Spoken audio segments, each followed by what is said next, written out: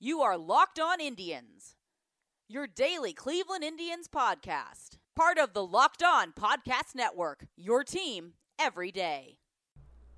As it says, this is Locked On Indians. I'm your host, Jeff Ellis of 24/7 Sports. It's the last podcast of this week. We have not had an Indians game this week, so there has been a lot of talk of the minors, and that will be part of today's show. First half of the show, we're going to talk about Akron's game today because there's a lot of reasons an Indians fan should be paying attention. We'll then preview the series against the Twins, a very, very important series against the Twins. And then the second half of the show will be the promised talk of the Columbus Clippers, the one minor league team we did not get to on yesterday's show. So I wanted to talk about this Akron Arrows game today. First off, it's Nolan Jones' Double-A debut. They put him in the number 2 spot, and just shows how much faith, to a degree, they have in him, and also, you want to get him as many at bats. And then the other interesting thing, of course, is Danny Salazar made a rehab start. The fact he's already up and pitching in Double-A after just 2 games in Arizona is surprising to me, at least. I thought they'd be a lot slower with it. He only pitched 2 2/3 innings. He ended up picking up the loss, but that's not really on him as much because Bowie just shut the Indians down in this game. In those 2 2/3 innings, he gave up 1 run on 2 hits and a walk. He struck out 2. Obviously, you want him to build up some innings, but is he going to be a starter again? I don't know. If he's pitching lower innings, with his stuff, he could be phenomenal. Can you imagine peak Danny Salazar pitching in the 8th, going to Brad Hand in the 9th? Is there a situation? I would feel better about that than I did, or at least on par with how I felt with Miller to Allen a few years ago. And the overall pen, I feel a lot more comfortable with than I did at least a year ago. But Salazar is the Indians, obviously. If he is in Akron right now, he is going to be in Cleveland at some point this month. We'll see what the Indians do, how they progress with this. If there's a world where he can come back and be a starter, it gives them yet another arm and does open the door for them to trade an arm. Not so much Salazar, because he has very low value until he's proven it over an extended period of time. In relief of Salazar was Jared Robinson, who I've talked about. In 3 1/3 innings, he gave up 1 run on 2 hits, struck out 7, didn't walk anyone. The 1 run was a home run on that 1 hit. Keep your eyes on him. Robinson is going to see time with the Indians at some point this year. That is a guarantee. There's no way he's not, with as well as he's pitching, and with him needing to be added to the 40-man at the end of the season anyways. If you're wondering about Nolan Jones, not the best Double-A debut, 0 for 4 with 2 strikeouts. But still, it's good to see him up there. He's so much younger in the level, and it's going to be a chance to see what he can do. Other guys in the lineup, Ernie Clement, Mitch Luongo, Trent Brooks, Nelly Rodriguez, Alex Call, Alexis Pantejo, Andrew Monasterio, and Logan Ice. So a lot of guys you may not be paying as much attention to. On the other side of things, it's kind of interesting seeing Bowie, just because their number 3 hitter, Yusniel Diaz, was the centerpiece for the Manny Machado deal a year ago. So, with me kind of talking about the Machado deal comparison to a Bauer deal, having him on the other side. But the big thing here is Salazar, and he pitched well. It was a short inning, but there's some signs of life, and anything you get with Salazar is a bonus. But, his pure stuff is as good as anyone on the Indians' Major League roster. So if you can get him, if he's just an 8th inning reliever, he's going to make this team better. If he is a starter, he makes the team better. Bottom line is Danny Salazar makes the Indians better. So keep your eye on this. I am a huge Nolan Jones fan.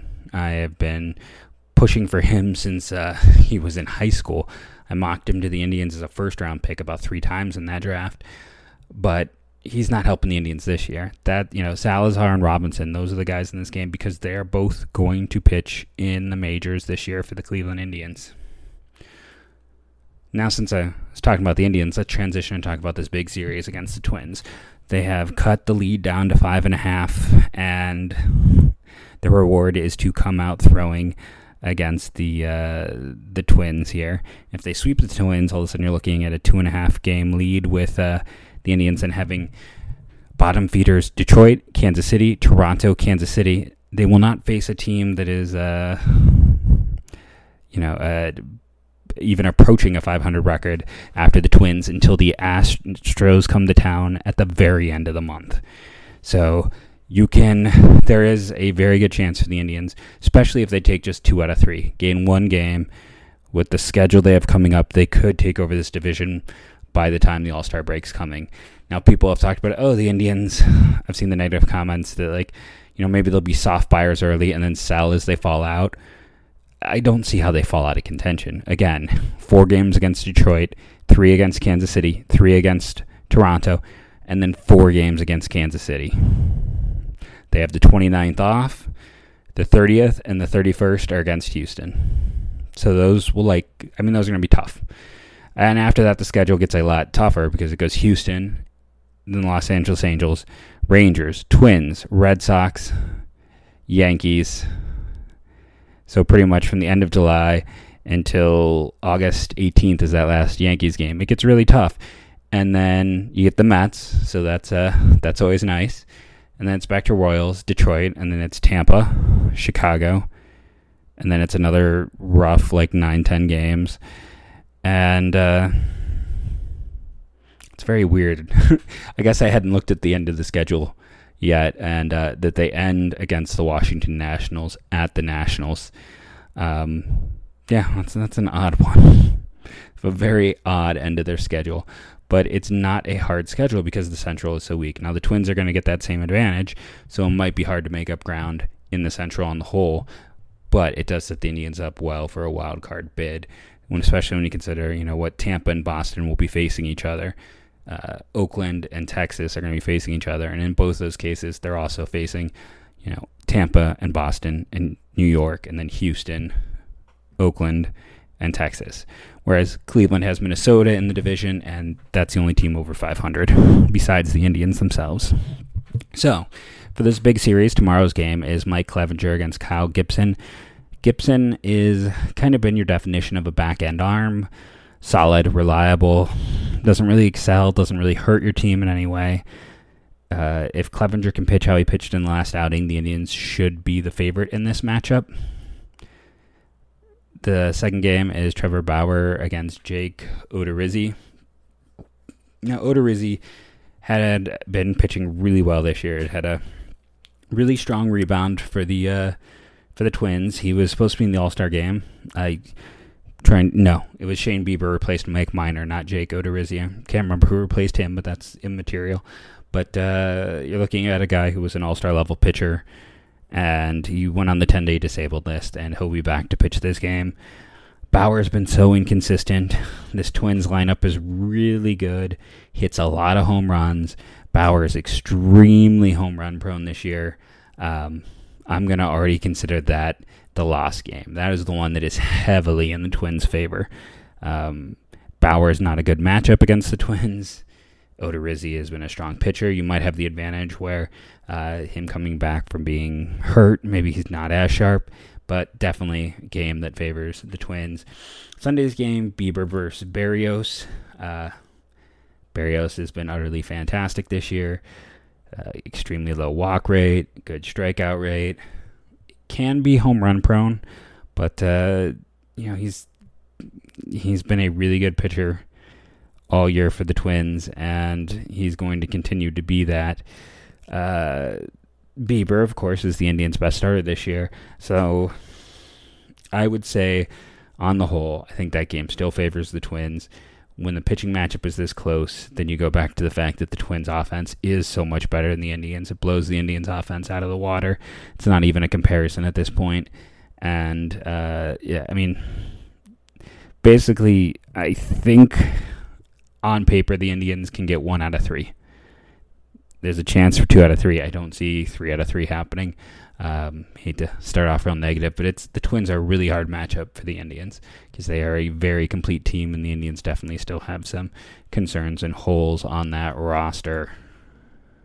Okay, I got some new sponsors to talk about today. If your company wants to reach an upscale male audience, then your company's ads should be running right here on this podcast. Especially if you are a Cleveland-based company, the Locked On Indians, Locked On Cavs, Locked On Browns. You have 3 Locked On podcasts just in the Cleveland and Northeast Ohio area to get the word out in your company. If you want to get connected with this audience and the other audiences here in Cleveland, you can email at email locked@lockedonpodcast.com to get more details about how to increase your business and how this podcast will help increase your business. And then also to remind you that with your smart device, when you're driving to work, from work, around town, you need to, hop on the treadmill. I personally have an exercise bike I like to get on every day for an hour. Tell your smart device to play Locked On Indians, and we'll be right there for the drive, your run, whatever it is you're doing. Maybe you just need a little break during your day to zone out and listen to the Indians. That is, remember, just tell your smart device to play Locked On Indians. So let's now instead talk about the Columbus Clippers. The Clippers, in general, are a team that the Indians use to shuffle a lot of older players who have had some major league experience onto that roster. It's you go through, and if I like to use Baseball Cube, I think it's really over years of they have the college data and no one else has that.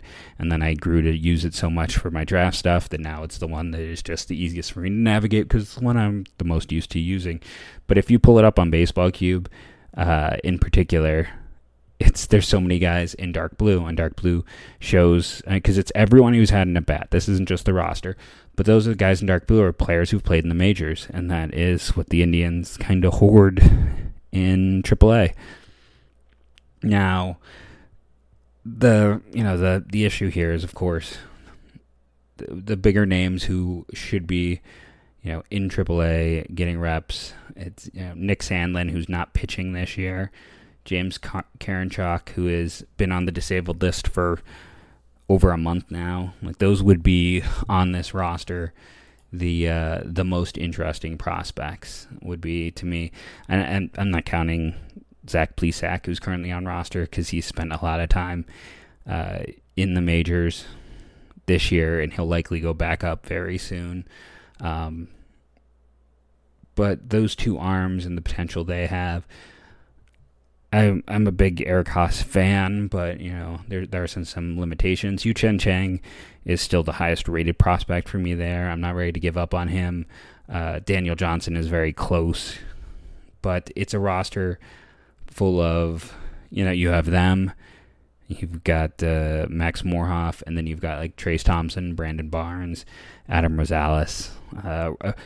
Rosales is one of those guys. First day of September happens, he's getting the call up. Just watch. They'll have to do some fancy work, but they'll make it happen. On the roster, it's currently one of the better looking ones they've had this year.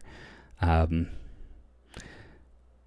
terms of prospects, it's got, I mentioned all those names, which is, for this team, quite strong, and I would place it above like Lake County, who I was commenting on the general lack of talent at that level in yesterday's podcast.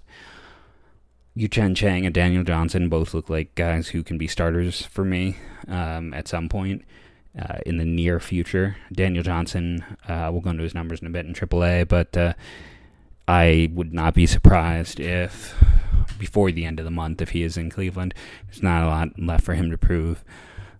The unfortunate thing, again, is just with the two who are kind of universally considered the Indians' top two relief prospects in Sandlin and Karinchak. And Sandlin is done for the year, and Karinchak, who was having such a great start, has not pitched in a very long time. He's supposedly going to come back soon from the disabled list. And and we'll see. But that kind of sets his timetable back, especially because when he's been off for that long, now you got to have the rust to come off. You have to have him get some innings. And all the other really interesting relief guys are currently down in Double-A. So it's not, the ideal setup. So the Clippers did play tonight. It's an important game to talk about for a few reasons. One, Zach Plesac pitched and picked up the loss against Indianapolis.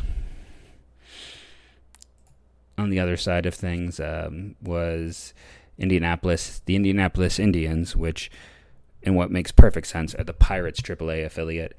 He was going up against Mitch Keller, who had a heck of a start, one of the better right-handed pitching prospects in baseball. Keller, 6 innings, 2 hits, no runs, 3 walks, 8 strikeouts. Plesac, 3 runs, 4 hits, 2 walks, 9 strikeouts. And he did have a wild pitch, and he hit a batter. So, a lot was going on. In the game, John Edwards gave up 2 runs in a third of an inning. A nice depth arm. That's the nicest thing I can say. Neil Ramirez, 1 walk, 2 strikeouts. Old friend Neil Ramirez. Haven't had a chance to talk about him in a while, kind of thankfully. In terms of Plesac's pitching, he threw 83 pitches, 56 of them for strikes. So it was a very good pitching prospect on the mound. You go to the other side of things. Cole Tucker is one of the Pirates' top prospects. Old friend Eric Gonzalez was the starting second baseman. Gregor Polanco is down there getting some reps, who had quite the long major league career. Will Craig is a first-round pick. Cabron Hayes is the Pirates' top prospect. Kevin Kramer is one of their top 10 prospects. Jason Martin is like a borderline top 10 prospect. Like, it is a pretty loaded team. So Plesac, yes, he's in AAA. Yes, he lost, but he's facing a good lineup of future major league players. The Indian side of things, Daniel Johnson. I talked about his performance this year. The Columbus is back in action. All he does is go 3 for 5 with a double. Again, no slowing him down at this point. Yu-Chen Chang, the hitting second, goes 2 for 3 with 2 walks and a strikeout. One of those hits is his home run, his 4th of the year. Chang missed a lot of time with injuries, and he's finally starting to come around. There was a point where he's hitting like a $120 or something like that. He's up to a 250 average, 745 OPS, playing much better now that he's healthy and getting shots. And that was his 4th home run of the year. In a surprising thing for any of us. It is, I don't know if I want to say funny, but it is, or maybe it's more sad. When you look at this Columbus lineup, hitting 8th and 9th are Max Morhoff and Eric Stamets, who were hitting 8th and 9th for the Indians for a good first month and a half of the season. And they get demoted down to the minors and stay in those spots and are still struggling to hit in the minors. I don't want to see anyone struggle or anything like that, but it's just more the humor of like, okay, why were we running these guys out there? It was, I'll stop questioning things, but, rest of the team, Kai Tom is playing well in his limited time since he was called up.